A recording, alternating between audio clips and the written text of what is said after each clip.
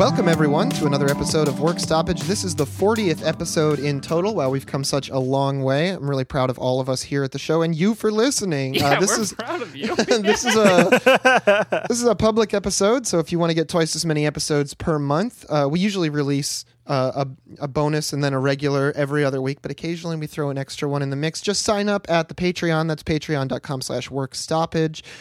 We also have a Discord. You can hop in there, and if you want to help out the show a little bit more, leave us a 5-star review on Apple Podcasts, the worst website in the world. Yeah. But we want to start today with a follow-up that seems to be, at least in some aspects, encouraging. After a UK court victory, Uber drivers are finally receiving worker benefits. So, W. This is wild because, we reported the other day about how the Supreme Court had basically struck down the Prop 22 provision that would have gone over the UK, saying that the drivers were in fact actual workers for Uber, and the work conditions that they're setting up look a lot like if you were to work literally any job at all. I mean, the wage that they're going to be giving people is about $12 an hour or $8.72 in pounds. There are a couple benefits, but it's wild to think that they were fighting against this because this still feels like not enough. Yeah, but that's also me. They're just upgrading these workers who have been especially disadvantaged in their work situation to the level of a regular disadvantaged worker, and that's enough. The climate is bad enough that's something that we feel like, oh yeah, that's worth celebrating. And it's funny to see how quickly their spin operation changes gears, because we're reading that article before when the Supreme Court ruling came down. It was all, oh, this is this is terrible, and it's like they're not properly classifying workers as contractors so they can have all their choices. But now suddenly they're like, oh, well, we voluntarily, out of the goodness of our hearts, have chosen to shower all of these benefits upon our drivers, and not just obviously for their public image, which is of course part of their damage control here, but so they can then get out ahead of any attempts of the workers to actually, enforce this ruling to its letter. Because one of the things that the folks that were involved in the original suit have brought up was that in that ruling, it specifically said, and we talked about this in the episode, that one of the changes that had to be made was that they could no longer do this as piecework, where they would say, instead, what they currently do, where when you get a ride, that's when you start getting paid. It had to be when you log into the app, because that's when you're working. Sitting there waiting to get rides is still working because you are not in control of your time. And so Uber is trying to get out ahead of this by being like, look at all these great things we're giving you, and we're doing this because we want to, not because we have to, and this is all we should have to give you. Please don't look at the actual detailed part of the ruling that says we have to do more. Right. They're trying to capture it because, that's their whole spin operation anyway, is no matter what happens, they just say oh, this is always what we intended to do, right? Because it puts them back in the position of being the authority who can say what is and isn't going to happen from this point going forward. All they're trying to do is get the ball back in their court. Well, and they especially don't want to see an actual union show up. Absolutely. They want to be like, hey, we're doing the good thing, this is the law, and we're going to go above the law, and we're going to earn what is it, the actual minimum wage, or is it slightly above? I'm guessing it's slightly above. Yeah, in some other stuff I've read about the UK, their minimum wage is about $12 an hour. Okay. Well, then, so this is pretty close to minimum wage. They're still paying the minimum wage, yeah. And they're like, oh, look how great we are. Yeah. yeah, absolutely. Yeah. So I guess we can show some of the other benefits. I guess there are 70,000 drivers in the UK that are going to be receiving that minimum wage, as well as, and it says after accepting tip requests and expenses. I'm not sure what that means. Well, that's like the whole math that like restaurant owners can use to fuck their tipped employees out of wages as well. Like, Uber and Lyft, now that their feet are being like held in the same football stadium as a fire, they have to like turn around and be like, oh yeah, okay, so now how are we going to deduct all of the tips and all of everything from the base wages that we pay them so that we are never paying our drivers more than the legal minimum that we're required to? Right. And then drivers will also get holiday pay equal to about 12% of their earnings. About is doing a lot of work there. Damn, holiday pay. I mean, this is just my like proletarianized ass in the United States, like holiday pay. Yeah. You guys are getting holiday pay? Yeah. And then they are going to be paid every 2 weeks, and Nice. they are going to be enrolled in a pension plan, which is actually, I think that was the most surprising thing to me, because very often a lot of retirement plans exist as like 401ks, which are basically just like stock options for people to like hope that the market doesn't tank right before they are about to retire, which, if anybody remembers 2009, knows that is a very real possibility. I mean, we've heard stories about older people who were a year away from retiring and basically ended up in a trailer. Absolutely love hitching my wagon to the American economy. It doesn't feel like playing blackjack at all. And nothing bad to people who live in trailers, but it's definitely not what those workers expected after years of Right, work. definitely. Well, you were talking about like the proletarianization of everything, and like the pension plan thing was the thing that stuck out to me. I was like, oh yeah, other countries still have actual retirement plans, not Right. fake bullshit ones. Like A the fucking US. amount of money set aside for your retirement instead of being like, here's some fun gambling chips for the national economy. Try not to Yeah. lose it all in one place. Like, So, I mean, hopefully, like obviously, it's great to see this win for the workers getting their benefits, and I'm just hoping that through this process, this app drivers and couriers union is able to get its message out to these drivers that it's like, hey, they actually owe you a hell of a lot more than just Fuck yeah. this, and the only way that they're actually going to be able to get it is through that collective action, like, and actually to take that next step beyond, like, A, enforcing the court ruling, and then B, taking the next steps beyond that. So Right. hopefully this drives their membership. Yeah. I mean, and I mean, whether or not they'll get any sort of publicity after this, in fact, I think what we're going to see is almost no news at this point, because this is the news. Workers, you get minimum wage. Yeah. Congratulations. yeah, there's no So- nationalization. There's no worker ownership programs, and the ones that do exist have been infiltrated by weird Republicans who want to turn you all into small business owners. Like, these are the wins we get to celebrate right here, folks. Yeah, or just like ESOPs, which are like surface level, like they're just another version of a retirement plan, Yeah. and not actual control over the work conditions that you're living in. Well, it's like that thing where people will point out that, like, The Simpsons, like, which was supposed to be like, a lower middle class family when it like started airing, is now like an unattainable dream for most people, whereas this is like the labor win we're celebrating is that workers are getting minimum wage. Yeah, Like- that's It is bleak. legitimately a win. I'm not trying to like shit on Yeah. the story that I picked, but it just Yeah. it sucks. no. I mean, you're totally right about that. I think that if our listeners have been sticking around long enough, they probably agree with all of that as well. But I mean, think another like kind of fake win, and we can move on to our second story. This is a Which much is- faker win. Yeah. There are Yeah, at like- least some material benefits in the other one. Yeah, I guess you're right about that. But the House passed the PRO Act. Everybody, we did it. Hey, It's over. I love it Wait. when the House passes things because then they become law. Wait. Actually, no. Actually, that's not what's gonna happen. Oh yeah, this podcast has been flagged for misinformation by the Twitter moderators. Yeah, so the PRO Act did pass the House of Representatives on a federal level in the United States. Again, if you are interested in what the PRO Act is, we did a Patreon episode, so go back and check that out. But really, we're looking at what's the chance of this actually passing the Senate and becoming law? Oh yeah, that's a big old zero. Zero.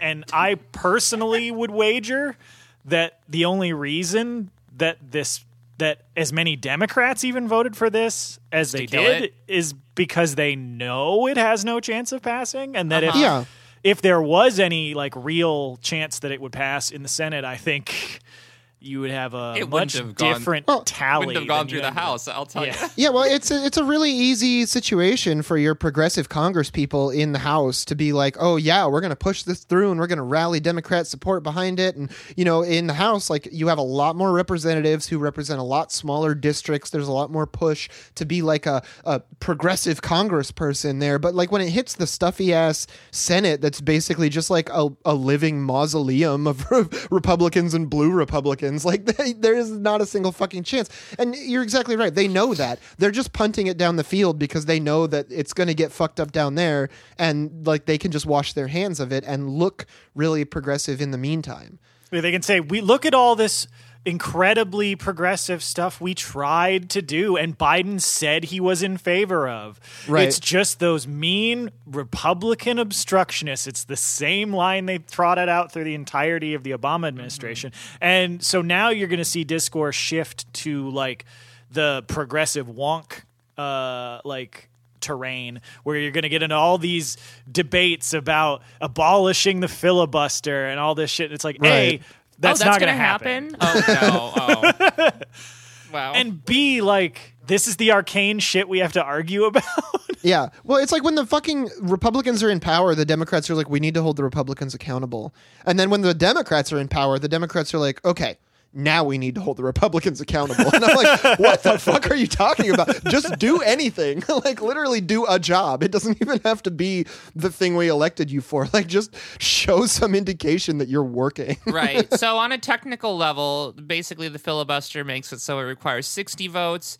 As a lot of people know, there are 50 Democrats plus the vice president in the Senate. Meaning that technically they could pass it if the filibuster didn't exist. The filibuster will continue to exist until the United States falls. I mean, shit, if every Republican abstained from this and the Democrats were all just in a room together, they would immediately start figuring out how many of them and who should vote against it to make sure it doesn't pass. Like, that's the thing. Like, Republican obstructionism is a fucking myth. It's like, it's a front perpetuated by the Republicans and Democrats because it makes them money. Yeah, because, I mean, you can see that with the stimulus bill where the Democrats negotiated themselves down out of better unemployment benefits, out of any sort of increase to the minimum wage, like much less one that would actually matter. Like the idea that there's so many levels of delusion on this. It's like, the idea that the Democrats would ever get rid of the filibuster, when it is in fact like Republican intransigence and their use of the filibuster, which is what the Democrats campaign on. Why would they get rid of the thing that allows them to just do nothing and break in money? Exactly. Oh, and but then it's even so if they cool did, when you see articles about people standing up for 10, 30 hours or whatever the fuck they want to do. Well, so that's going to probably be the one thing they might change, is that there's a bit That there's you like don't a have to stand for 10 hours. They don't actually have to stand up and physically filibuster. So I've been reading this stuff about like, the big structural change the Democrats are going to push through is to just go back to the thing where everything is still the same, but there's somebody has to actually stand up and read the phone book. Yeah, so it will always be 60 votes for things that nobody really wants, and by nobody I mean just the Democrats and Republicans. I mean, I've long said that proceduralism and bureaucracy are a blight on society, but like when they're operated by like the most hyper-capitalist, imperialist like Senate and like, you know, legislative body in the world, it's just really turned up to 11, isn't it? Like reading the fucking phone book. Like even when Bernie Sanders did it for like legitimately good reasons, sometimes I still sat around thinking like, this is really part of our like national political infrastructure, this like Groundhog Day kind of display of Politico. Like that's what we have. Yes. And and then Aaron Sorkin makes like these ridiculous melodramatic movies about it, and everybody talks about the strength and courage of American democracy. Yeah, the strength and courage of American democracy is based entirely on walking and talking and staying in frame at the same time. Yeah. I don't know. I'm sure I've said it on the podcast before, but we don't actually have a democracy here. That's not a real thing. So I think like the one thing that I would want to like really take away from this, to try and not just like be really cynical about everything, which everyone should be really for 10 cynical minutes about this, is that like, look, like American democracy is fake, but the PRO Act does contain, as we talk about in that episode, like it does contain a lot of really good stuff, and it would be a genuinely like big improvement to a lot of people's lives were it to pass. And so I don't want to make fun of anybody who's wanted it to pass because it's a perfectly good reform. No, we want it to pass. But the reason that like we want to come at all of this fucking wonk shit and all this stuff about what will the Senate do? Fuck the Senate. None of those people have anyone's best interest in heart except for their own donors. If this is going to get passed, it's going to get passed because of radical labor action. And so like if the unions like the AFL-CIO actually ever want to do anything for their membership again instead of just like working with the CIA, like that's where like union power really needs to get focused is like, hey, do you want, trucks to continue to go around the country? Do you want grocery stores to continue to stay open? Do you want like teachers to keep showing up to teach your kids? Then pass a fucking PRO Act. Otherwise all those groups are going to strike. Like that's the only way this is ever going to go through. Well, and that's the way like all of the fucking pro-labor legislation in this country has ever come around. Like people like to be like, oh, remember FDR and how much he did for labor? It's like labor had to twist his arm very hard for a very long time to get him to do any of that shit. And I just want to point out that like we've been reporting on some of the most like radical labor actions in like a really long time, and that is the only reason that this even came into the House of Representatives. That's true. Because they felt the pressure from labor, and they know that they need to at least make some sort of gesture towards it, because that's exactly what this is just a gesture towards it, in order to make labor more complacent. And we have to say that we see what the fuck you're doing, and it's not going to fly. Like, it needs to actually pass. You can't just put up these platitudes like that. It's not enough. Yeah, we're asking the Democrats to clean their room a little bit, and they're just jamming things into the closet and being like, okay, take a look, and then never come back in. And that's their plan. They think that's sustainable. Yeah. So if we want things to change, we got to shut shit down. That's, I think, really the takeaway from that. Well, speaking about being unsustainable, let's talk a little bit about Tesla. Let's talk a little bit about Elon Musk and what he's done to his workers recently. So there was a Tesla plant in Fremont, California, that Musk refused to shut down during the pandemic. I think he actually went to, if I remember right, he went to great lengths to get them labeled essential workers. Yeah. Making a speculative like future car. Yeah, and then also like just straight up moved a plant as well in order to to Texas in order to kind of subvert those laws, basically uprooting workers just so that he can keep them in precarious positions. Yeah, this guy is literally Mom from Futurama. Like, he's literally just like, what's the most evil thing I can do? I know, we'll do that. Heat up pennies and throw them at the workers. I mean, it's only a couple years till that's the disciplinary measures he's using on the Mars colony, right? Yeah. Well, yeah, I mean, like, what? He did do the indentured servitude thing, right? Well, and then he has the gall to call these virus restrictions fascist. Like, my God. Like, he's not an apartheid emerald,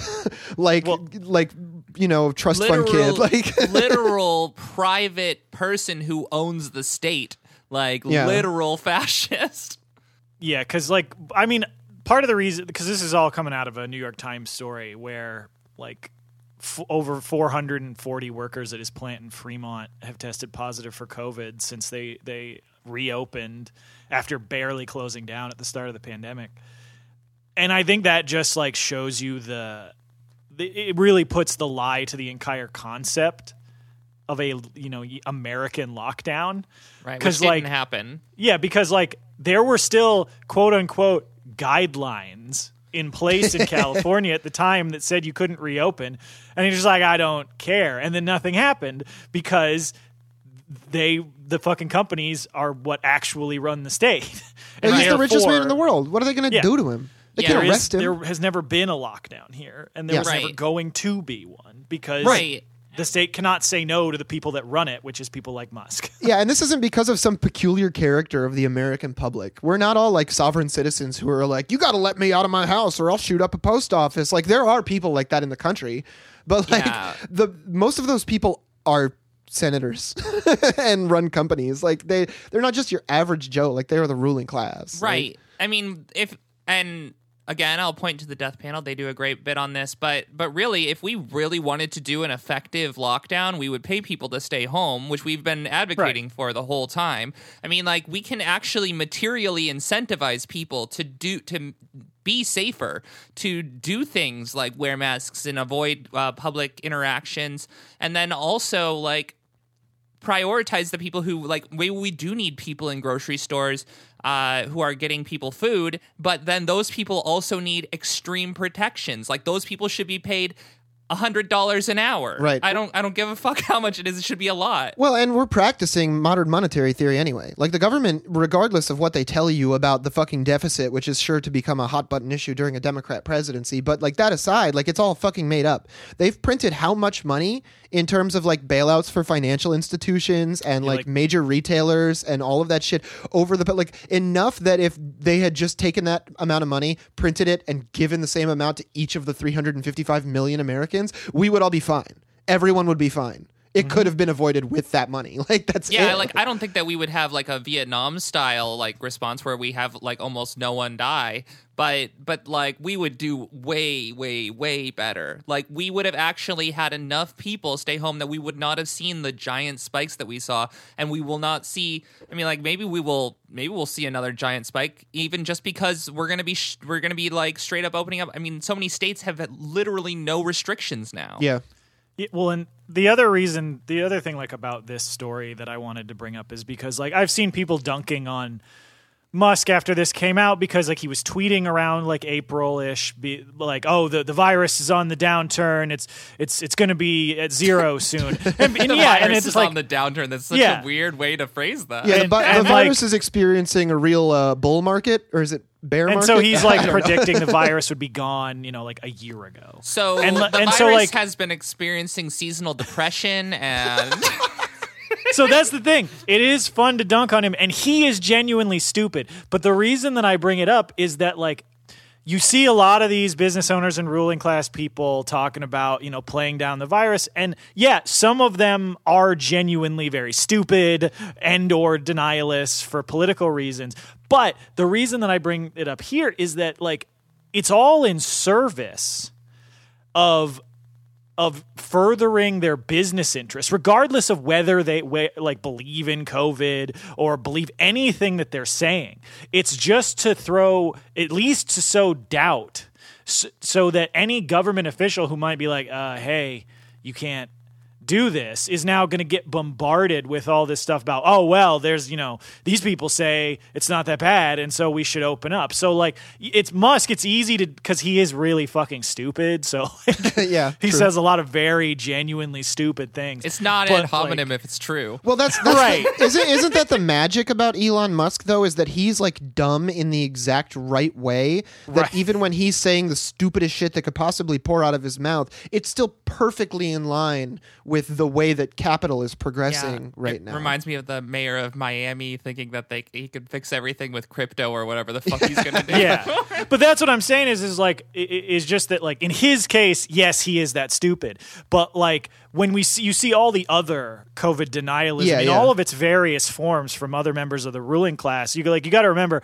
like, some of them are that stupid, but a lot of times they're just saying whatever is the best thing for them to say to encourage the regulatory market to allow them to continue reaping profits. Yeah, and that's the whole thing. All the Democrats and Republicans are really doing, even with the factions within their own parties, is fighting over degrees of open and closedness based on whose like donors are going to benefit Right. the most financially from Yep. that particular shade of gray. And it's like, no, just pay everyone to stay home until the virus is gone, Yeah. or we have a vaccine or whatever. Like, it really is that simple. real. Like that's my big thing. Like people are like, oh, you're anti-capitalist. Oh, you're a socialist. Oh, you believe in all these like pie in the sky ideas. And I'm like, no, I believe in doing the most obvious thing. Like that's literally all I'm advocating for. And it's not a dichotomy between the Democrats believe in science and lockdowns and the Republicans don't. It's like you said, they each believe in whatever measures allow their donors to profit the most. Exactly. And none of them believe in science. Otherwise, they would be Marxists. Right. Correct. Yeah. Or at least something better than what they are. Like that. Yeah. But speaking of incredibly bleak shit.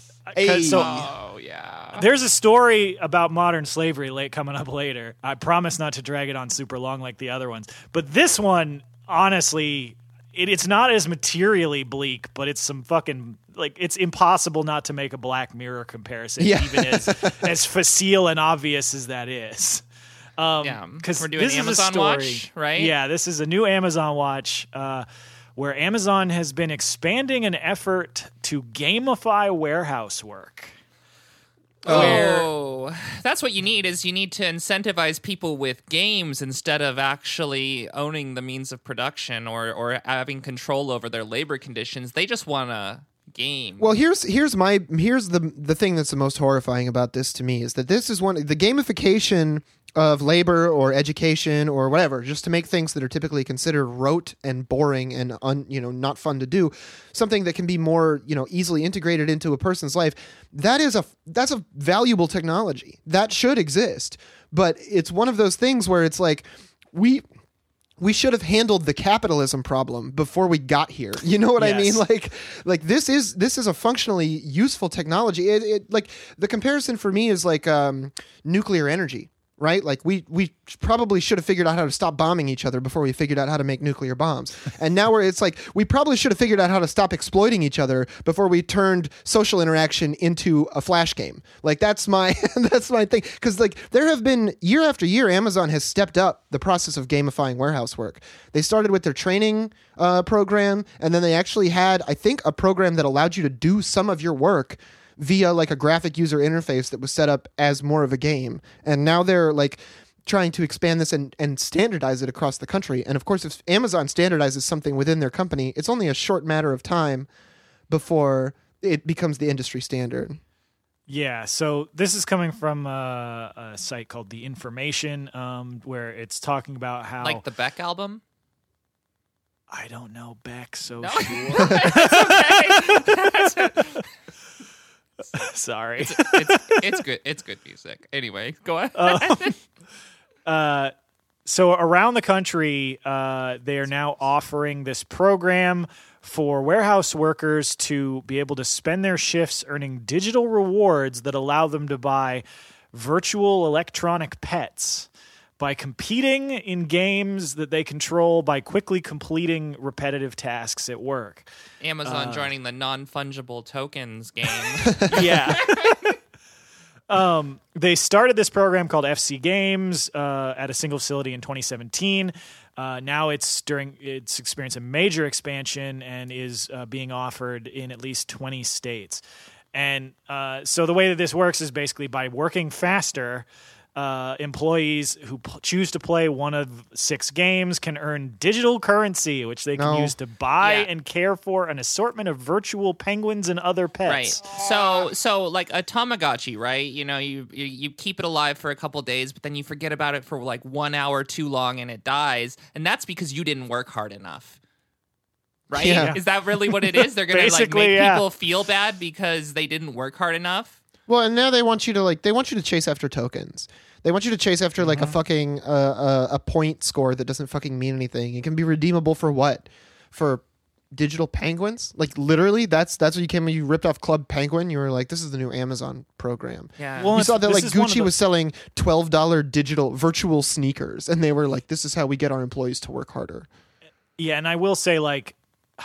This does feel a little inevitable when you see like a lot of the trends in how even just like mobile games have been going over the last few years, where everything is getting into trends of like keeping you engaged day to day and like routinifying your engagement with the app.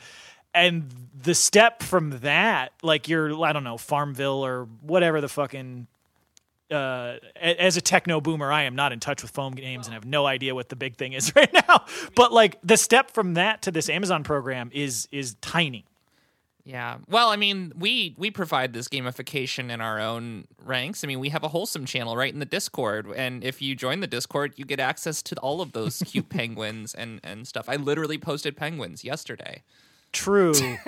I don't think it's the same thing. I'm just kidding. I don't really think we're asking the folks in the Discord to provide us their labor in order to do it. Yeah, you're right. And the thing that is because like people have quickly compared this to stuff like Black Mirror. Like there is an episode in the 3rd season, which is like Million Merits or something, which is very, very similar to like an extremer version of this. The aspect, though, that I think is the most insidious about it is the competitive nature of it. So they can put like fucking leaderboards on this and have like rewards for the most efficient worker, which again, I'm like, that concept in and of itself is not inherently necessarily bad. But when it's being used within an exploitative environment, like any job in the capitalist system, like it is yet another instance of like the ruling class getting us to do their work for them by like you wanting to compete against the other workers to see who can, get this Amazon script. Like it's that's what doing it is. Like intensification of labor without them having to provide any sort of real benefit. Right. And I would love to like actually play Pokemon as part of my job. Like sure. that would be cool. Yes. But I would really like to also be in control of my work conditions while I do it. I would like to be the one who actually, picks the Charmander or whatever. Yeah. Well, the gamification is in a lot of ways. It's exactly what Dan said. It's an intensification, and it's like a sublation of the drudgery of work, right? So it's a productive and educational intensifier, and just like anything else, like if we solved the problem of power relations at work, then an intensification of that workplace would be a positive intensification. But we are so far in the opposite direction of that, right, that the last thing we need is an intensification. Like, it really does make me feel like a Luddite smashing the looms, right? Like, don't bring these in here because, like, society is not fucking ready for this shit yet. Yeah. Yeah. Like, it's just so bleak to see that, because they're basically just being like, oh, are you feeling alienated from your labor by being forced to do these mindless, repetitive tasks? We could do something about that. Or you could have this little electronic penguin. Yeah, it's so funny. And it's also like this mentality of like executives and like corporate people being like, when you force someone to do monotonous, repetitive tasks, they hate it. But when they elect to do monotonous, repetitive tasks, they love it. Like Animal Crossing and such. And they're like, how can we make them think they chose to do this? Oh yeah, and it's convince them it's their idea almost. Yeah, it is a little on that. Yeah, and like imagine level. like if you didn't have a political education and you were working for Amazon and they were like, "Do you want to do the rote work or do you want to do the rote work video game?" You'd be like, "Yeah, give me the video game." Sure. And that's no fault of your own. You've been conditioned to think that this workplace is just normal and fine. But then like all of the details about this just made me bristle every time, because the internal currency that you can earn through these things is called e-swag. E-swag. Oh no. Which is just e-swag is for boys. E-class is for men. And so managers can reward workers with swag bucks for delivering fast packing rates at the warehouse. Oh God. And at one Amazon warehouse, workers can spend 15 swag bucks on an Amazon-branded bandana. I have to pay my company script to put a logo on my body of the people who are exploiting me. Go fuck yourself. Or you could spend 45 swag bucks on an Amazon-branded New Era snapback. Oh my gosh. Wow. So in one of my jobs, I worked at a movie theater, and I think I might have talked about that job before, and that was like a minimum wage job. And we were supposed to sell these like loyalty cards, and they actually did provide us company script for that, which we were able to refund for like concessions and like little bits of food, which I basically used to supplement like eating. Right, sure. But I remember that I did really well at selling these like membership cards or whatever, and they gave me this little trophy. They're like, you did so great, and I actually tried to give it back to my boss and say, "Can I have money, please? I would rather $5 than have this stupid fucking trophy." Yeah. No shit. Well, and like concessions, shit, they should just feed you for free. Like if a workplace produces food, just feed your employees. Oh no, God. you get fired for that. That's fucking outrageous. Yeah. I mean, I know that was a big thing at Whole Foods, especially once Amazon or like Jeff Bezos, I don't know exactly how that works, but like some Amazon psycho took that over. And like people were getting fired for forgetting to check out their fries before the end of their shift, like one time. Wow, of course. Yeah, But- absolutely. So That's yeah, what folks, happens. we've got digital script, we've got piecework, we've got indentured servitude. Right. 21st century is fucking great so far, Yeah. and we've even got everyone's favorite classic: workers attempting to unionize and being threatened with deportation. Oh, fantastic. Oh yeah, we're moving directly to that. Jeez, fuck. This is I mean, like, and then I think that there is a little bit of reprieve at the end of this episode, but it's gonna get darker. Hey, folks. nobody promised a labor podcast was going to be all unicorns and rainbows. You know what I'm talking about? Especially in the United States. Yeah, my God. But yeah, this is Tate's Bake Shop in Long Island, in Southampton, in Long Island, who say the workers at the bake shop say that in response to their efforts to unionize, management have threatened to have the many undocumented members of the workforce deported if the union vote passes. Which is just like that's one of those things where I'm Very just like, that's common, illegal, actually. right? Well, That's illegal.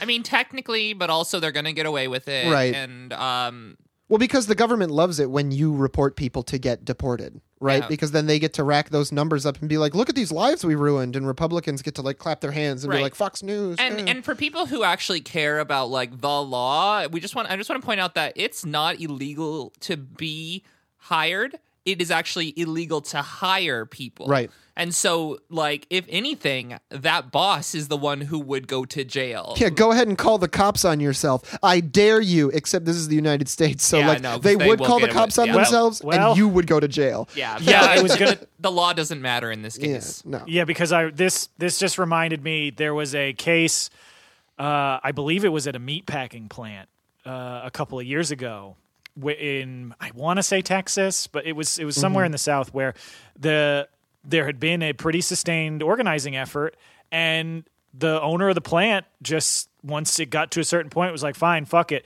and he reported his workforce to ICE, who then came up and arrested like a quarter of the workforce. And then I think like the he saw some like token fines or something for employing undocumented workers. And OSHA they got, style, OSHA level Yeah. fines. yeah, and then had like 100 people get deported because as you said, it's like, yeah, technically that's illegal, but you can see through the consequences like what's actually illegal. Well, and he'd rather pay those fines than pay the workers, right? Right. Because, like, you Oh, have to yeah. pay those workers Huge going savings. forward. You just pay the fines once. Right.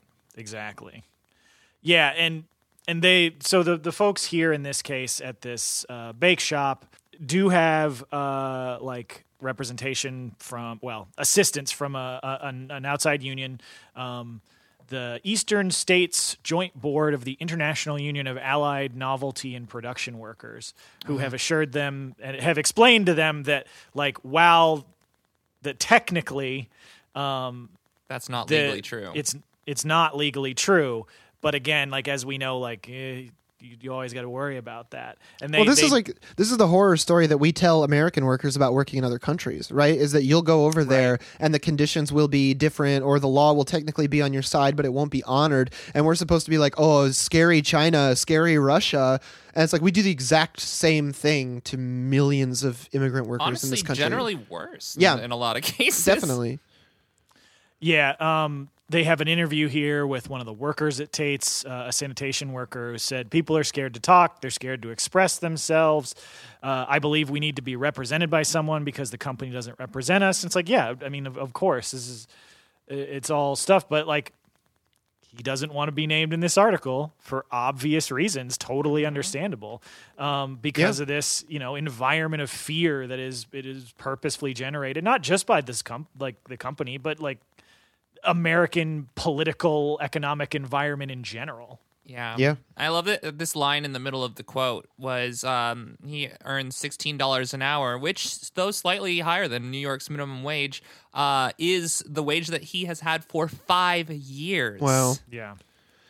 Yeah, I mean, and he even went on to say that the company's HR department doesn't stand up for employees, which might sound like grass is green to listeners of this show, but for a lot of people, that is like breaking news. That can be like very difficult to find out that the department of your workplace that seems to be about handling disputes between you and corporate is actually about telling you to fuck off whenever you have a dispute. This is a with corporate. rat. Yeah, this is a rat. Yeah, exactly. Well, and the other thing that I did think was interesting about this particular union drive, where they're pushing, so using all these fucking underhanded, shitty means to try and fight the union.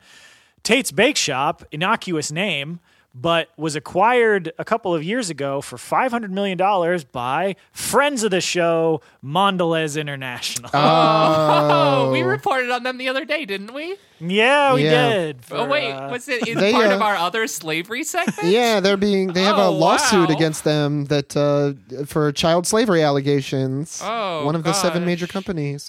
Yeah, so Mondelez continuing its forthright and ethical business practices. And of course, they put out a statement saying, quote, "Any allegation that the company has violated any aspect of the National Labor Relations Act is untrue. Tate's prides itself on treating all its employees with respect, and we have fostered over many years an inclusive, supporting, caring work environment and culture with our employees." God. I want every person who like puts a sentence out like that. I just want to punch them. I mean, I know that like it's not nice to punch people, but I mean like this is like the punching of Nazis in my opinion. Like these people are literal fascists who are lying to people, saying that it's okay that these people aren't exploited. These people are not in situations where they're literally being threatened with deportation for standing up for their own fucking rights. People like that. I don't. No. Yeah, but Gonna have to get Lena, to I the think parody you're forgetting. satire in Minecraft section. Yeah, I think you're forgetting that the Mondelez Corporation ordered a social media intern to post a bunch of supportive like racial and gender messages on Twitter, so they definitely get a pass for this. Oh, yeah. I mean, Mondelez supports trans rights, so that means that they are good? Do they support trans rights? Probably not. No, absolutely not. No, it's just it's convenient. I mean, like that's the thing. People will tell you about a person. They're like, you meet a person, you want to know what kind of person they are. Look at how they treat service workers. It's like same goes for companies, especially because they employ those service workers. Like the proof is in the pudding. The purpose of a system is what it does. It doesn't matter what kind of PR spin they put on things. If you pick up an article and it's like, they're trying to fire people for unionizing, they're bad. It really is that simple. Yeah. Every time. Literally every time. Yep. If you see anyone give any even like vague anti-union thing, like besides like, there's some like we could do better with the way that the unions are actually representing the workers, like that's like a reasonable assertion. But like to say that like no, the workers shouldn't have a union is like, I don't know, worthy of a pit to be of them to fall in. They just fall in it randomly. Like no one made the pit or anything. They just fell. Yeah, so the workers at Tate's are going to be having a mail-in election, and they're going to be sending out, the NLRB is sending out ballots starting at the end of this month, and they will have through the end of April to send them back. So I really hope that the workers at Tate's are able to tell Mondelez just exactly what they think of the supportive, inclusive, caring work environment that they've been suffering under for the past several years. Let's hope. We'll get to follow up on that shortly after the end of this month, where Amazon is going to be or the Bessemer, Alabama Amazon workers are going to be finishing up their election as well. Now, all right, so if everybody was excited for all of the slavery episodes before, and you were like, oh, thank goodness it's over. I'm just so tired of being depressed. I have some bad news. we have Yeah. another story. This one is actually about workers in India working in the silk industry. They are technically paid, right? Yeah, so this is a practice referred to as bonded labor, which you might know better as indentured servitude, Hey. because after reading about it, I really don't understand why they don't just use that word, because it's the exact same thing. There is no difference between those two practices. I mean, hey, if there's anything that like fascists and liberals can get together and agree on, it's not just that they're the same people, but also that they love to update the names for things to deflect. Yeah. It's like, oh man, a fresh coat of paint on that phrase or that term would really be. Let's just turn the euphemism treadmill up a little bit faster and. Yeah. Yeah, so the silk industry in India is pretty big. It's estimated that it's valued at over $14 billion Damn. every year. But workers in the silk industry in India are paid on average less than $3 a day. And that's just, the standard shit level of compensation. Additionally, there's a segment of this workforce that, and in several other sectors, but this is all from a story on CNN where they started doing a look into folks working in the silk industry there. There's a large segment of that workforce which is kept in what they refer to as bonded labor, which is exactly what you think of when you hear the traditional definition of indentured servitude, which is that you have somebody who needs a loan for whatever reason or needs a job and then needs money to, get established and get said job. Right. They take out the loan, but their labor is then bonded to the person who loaned the money to them, often their employer, and they then have to work off that debt. But suspiciously, when that happens, it's not just, you have a certain amount of money you have to pay back, and if you don't, you go bankrupt. It's you're going to keep working under slave-like conditions until the person you owe money to decides that you've paid them back. Ah, lovely. Bonded labor was technically made illegal in India in 1976, so it's not as if this is like some recent practice or something that's only recently been banned. But this is another case of the efficacy of law in a bourgeois democracy is really going to be relative to your position within the ruling class or the proletariat, because it's been illegal for 45 years, but a 2018 report estimated that about 8 million people in India were held in either just direct slavery or debt bondage / indentured servitude. And many campaigners against this believe that that number is much higher. I think that one thing that exemplifies this is actually a quote that's in this article from one of the people who is being accused of doing these unfair labor conditions. Where they said that, what can you guys do? We have influence. We have the money. Have you seen the number of threats from the Labor Department? You have no teeth. They literally, are telling you that, I don't give a fuck. We're gonna break this law because you can't do anything to stop us. Yeah, so as part of the ban on bonded labor, there are technically government structures in place where workers that are being held in indentured servitude can report that to the government, petition for release from their debt, and, depending on the situation, bring charges against the person who'd been holding them in debt slavery. However, while those structures technically exist, in practice, they rarely actually operate as they're supposed to be set up. There's a bunch of quotes in here from the founder of an organization called Javika. His name is Kiran Kamal Prasad. And that's an organization that's working to eradicate indentured servitude in India, who pointed out that authority figures and many politicians and folks on the regulatory boards that would handle this come from the same communities and caste as the keepers of bonded laborers. And so you get these social pressures to maintain the status quo as it is. And so it's taking these Herculean efforts from workers' organizations to actually get the law to be enforced the way that it's supposed to.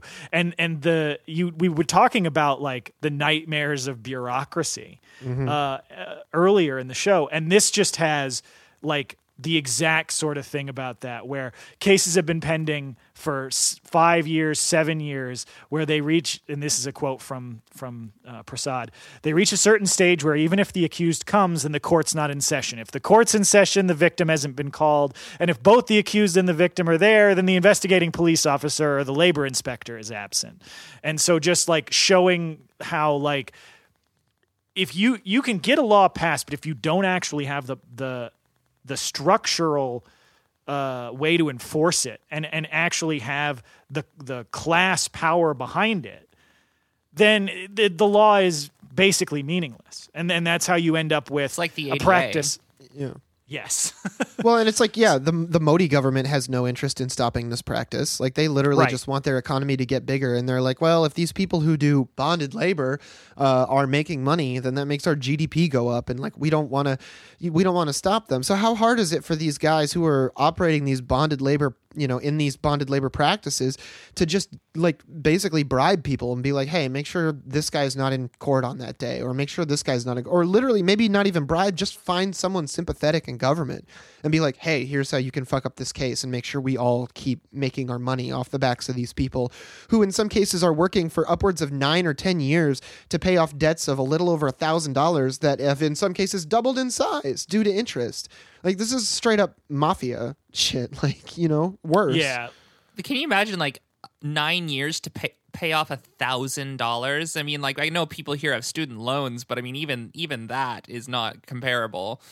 Yeah, that's the example that they cite where CNN interviewed a mother and daughter who'd been held in bonded labor in this industry and had been suffering those conditions for almost a decade. And additionally, like, essentially having a debt that would never, the employer has no intention of ever allowing to be paid off. Right. And all the meanwhile, continuing to complain that the debt hasn't been paid off and threatening this woman with being forced into sex trafficking as part of the way to pay off his debt. And so that's the thing. It's like bonded labor, modern slavery, like all of these different forms of modern slavery, like they are not isolated systems of oppression. Like if you care about ending sex trafficking, you have to care about this. And if you care about this, you also have to care about ending sex trafficking. Like these forms of oppression are all linked together. Yep.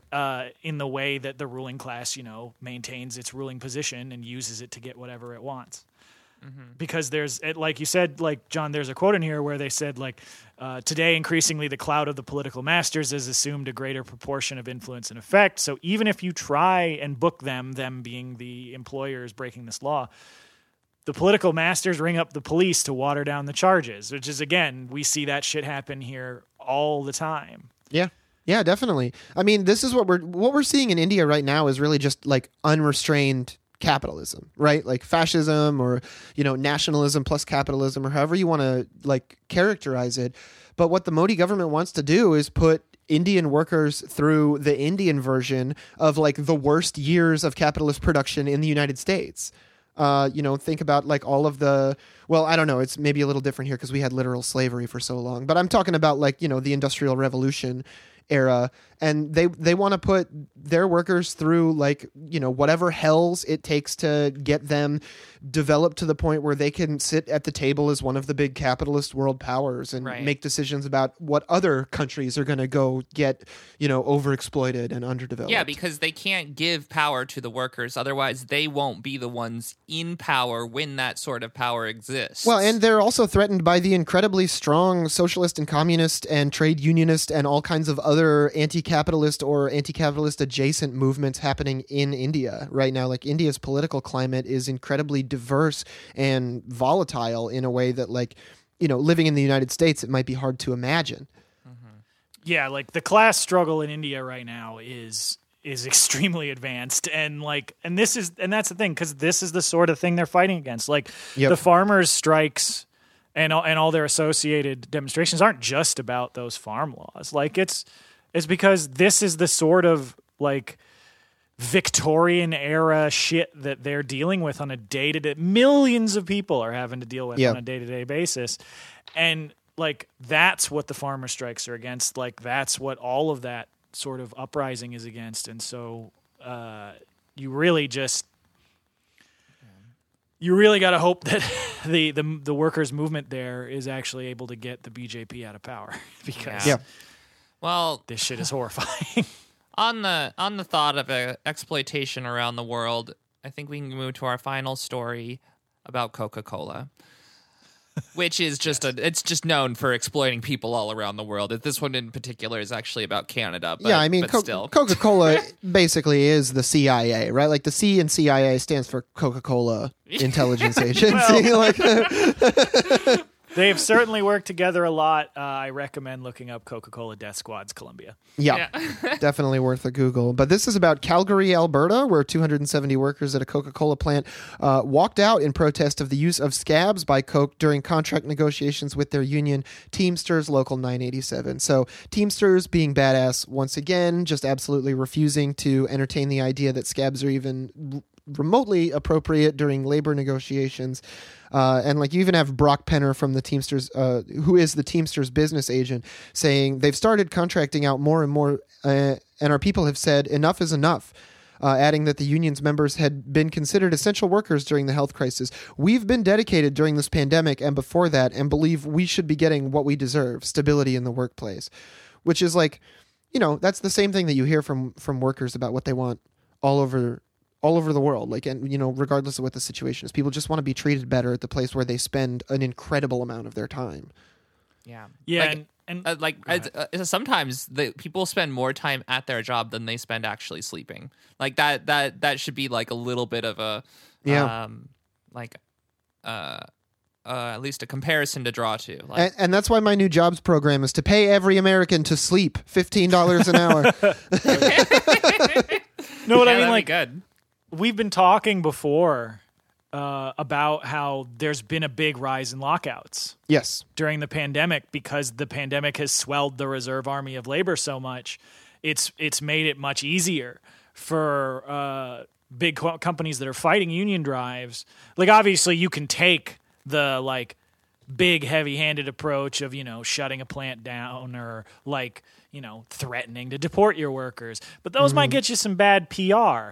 Whereas if you do this thing where you're like, oh, we're just going to hire a lot more outside contractors, we're creating jobs, you can spin this shit like the way that you're hiring scabs. And so I'm glad to see the Teamsters here aren't having any of that shit.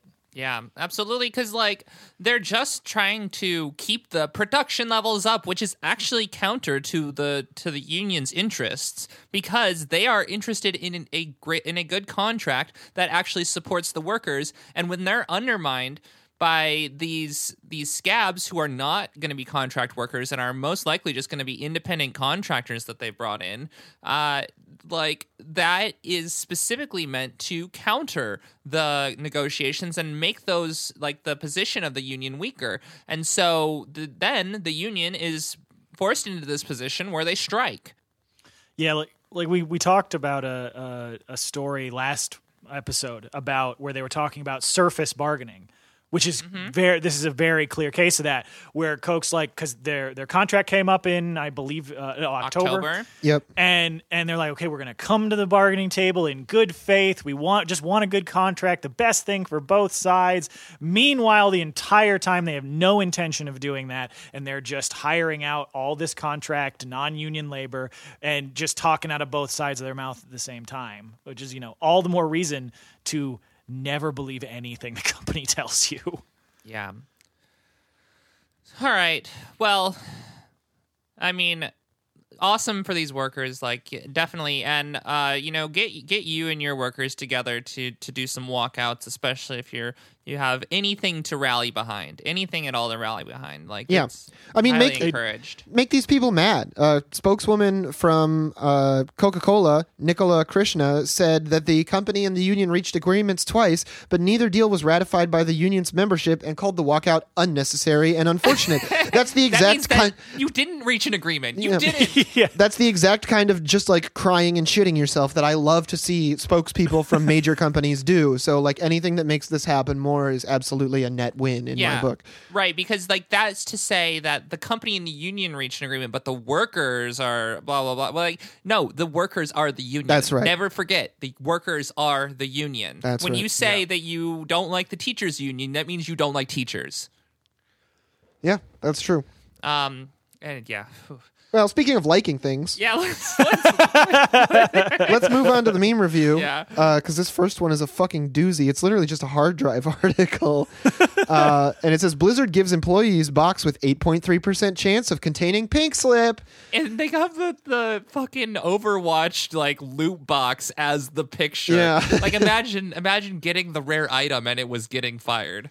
Yeah. So, like, my only issue with this meme is that reality is so terrible that I would have believed this was real, because this is kind of how Amazon operates, where they have algorithms that tell them to fire the like 10% worst, quote unquote, performing of their employees. So like, it's really not that far off from something like this. No, I mean, people are always horrified. They're like, did you know the Roman legions did decimation on their own forces and just killed 1 out of every 10 men? And I'm like, these companies will just fire you for fucking nothing because a robot made a mistake, or because Microsoft Sam was like, productivity down 8%. Like, Clippy comes in and says, "Well, did you know that this person was slow on one day? How would you like to put them out on the street?"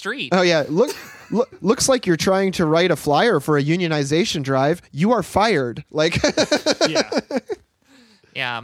So, and then, I don't even. You're right. That's not even really a meme. That's just a capture. I mean, no knock on Hard Times. They do funny shit. It's just like, unfortunately, reality is difficult to parody at this time. reality's hot on your heels, hard drive. Yeah.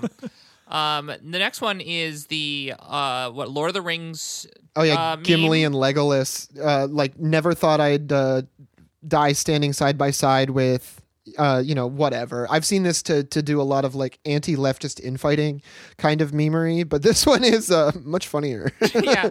So I guess the dwarf is labeled TERFs. It says, "I never thought I'd be standing side by side with white supremacists," and then Legolas is like, "Yes, you did," and then TERFs are like, "Aye, we did." Yeah, we did.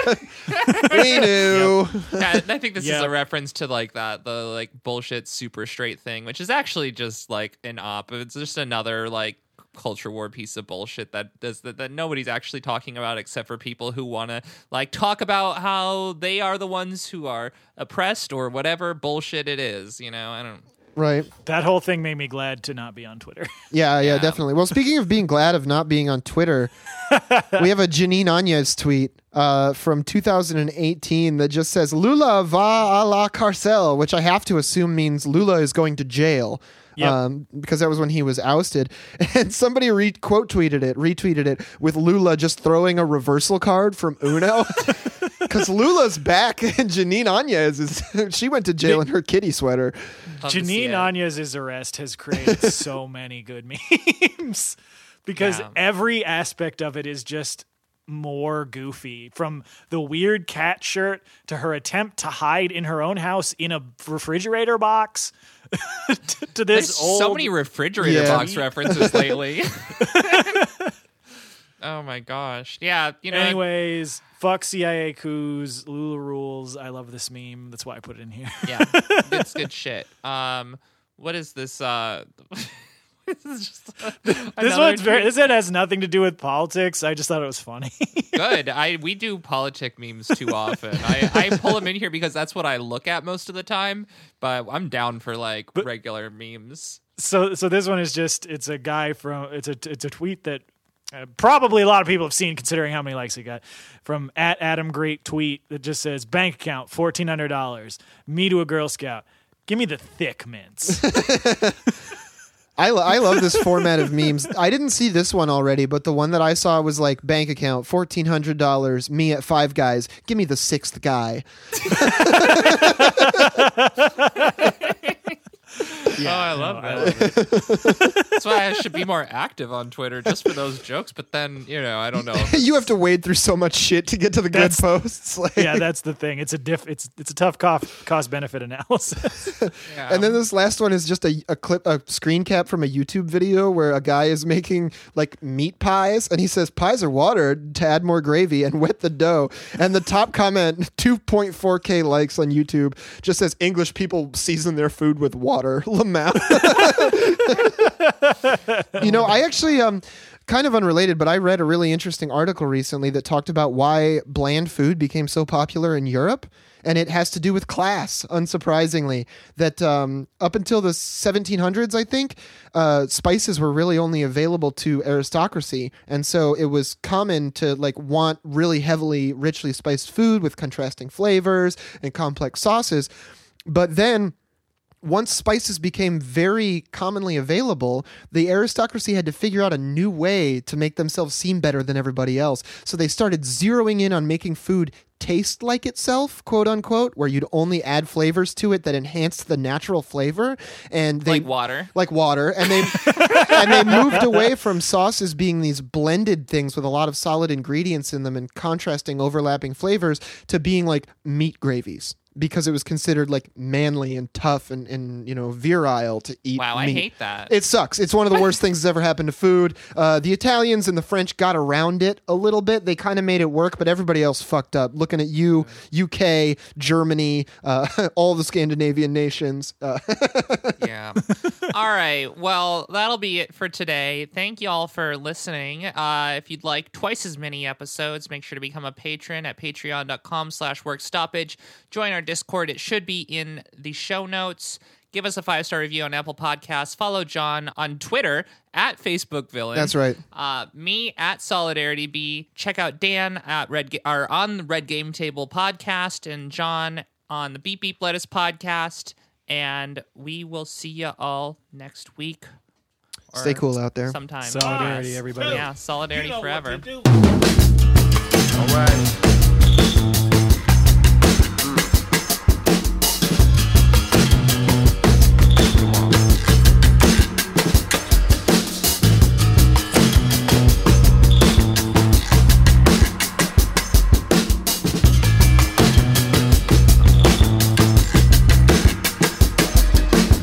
Uptight, super get it out of the frame. I shake my leg on the ground like an epileptic battery, man. I'm making my moves, letting loose like a bell.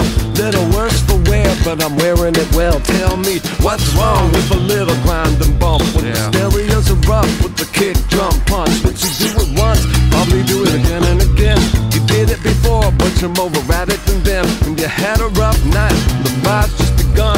Let a little bit of this, but pass where it's done. Don't let it hold you back, like you already said. No dead flowers gonna grow till the dirt gets wet.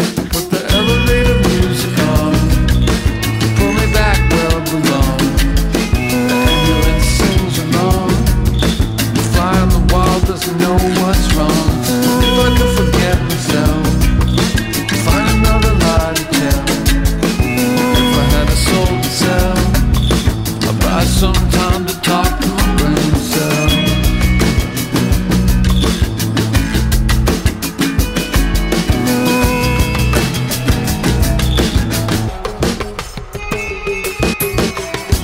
Bucket and a bottle of pain. It's like the schoolhouse lights will never turn on again till the bottom wears off with these high-heeled boots. The body's all moved, some backbone roots. Everybody working hard till the yard's all clean. The dishes wash good in the washing machine. Now you brush your teeth and you comb back your hair. You drive your vehicle like you just didn't care. You walk into work with the boys and the girls and you're doing it to death. It's the end of the world. Now there's everybody sweating, forgetting what's on their minds. Take your hand like the mirror, you can see what's inside. When you're down and out, powdered and there's nothing that's real. It's like a plastic heart, too amputated to feel. I got a soda can Bible song, a paranoid jumbotron, the Lord to the weekend call. The fly on the wall doesn't know what's wrong. If I could forget myself, find another lie to tell. On the bottom of an oil well, the cell phone's ring to talk to my brain cell. What?